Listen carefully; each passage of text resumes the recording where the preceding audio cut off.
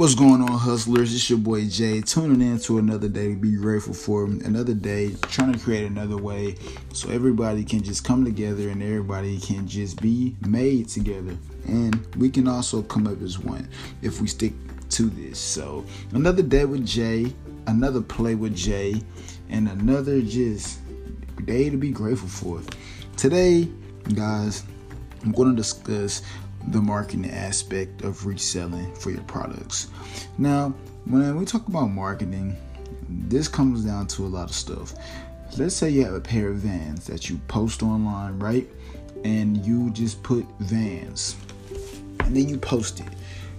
Now, if you just type in Vans, that's a very broad search, so it's going to pop up, but it's going to pop up with a lot more pairs of Vans. So the best way for you to do this will be to put red low top Vans. Therefore, you're promoting your product and you're actually talking about what your product is. Another thing for you to do is to promote this product is to always run a promotion or talk to the people who are interested in the product so you can get the sale, because all marketing is sales and promotion. So by you doing those two things always work out for the best, and it can also work out for you. Now, when you're marketing these products, make sure that your keywords all line in with what's going on, and also make sure that the pictures are bright, the description is clear, everything looks good, and make sure everything is 100% correct. I've been in reselling for about 3.5 years, going on 4 years, and I wrote some descriptions that were pretty terrible, and I wrote some nice descriptions. I've taken pictures of some things that I felt like I could have marketed better, which I had to then take down and redo them. I tell you guys this stuff so you can see my mistakes and find ways to get better through my mistakes as well. Another thing to do when you're marketing is get your product out there, meaning market it on different platforms. Let more people see it, more people know about your product. Let more people know who you are and who your brand is and how you can help them.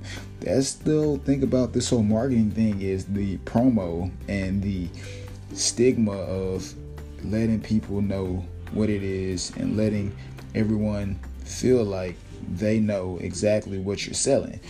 Okay, so as far as that goes, just make sure when you're doing this stuff that make everything seem like it's picture perfect. It's always a good thing to go back and look at your items from another perspective and say, would I buy this if I was the other person, or would I fix something on this listing? If that's how you feel about your products, then it'll probably be best to just fix them and see where you can add value to. So that's going to cover it for marketing, okay? So always keep in mind that when you're marketing your products, make sure everything is clear and it comes across as something that people just can't resist. Like when you watch a TV commercial and they show, let's say, a shampoo. Maybe 3 weeks ago you weren't interested in shampoo, but at the right time, shampoo commercial comes on and they sell you the product, and you just want the product. The product sort of wins you over. That's how you get those impulse buys. So that's the thing with marketing, guys. So I just want to cover that for you guys and let you guys know. And I wanted to say, I hope everybody is safe. I hope everybody's having a good day out there.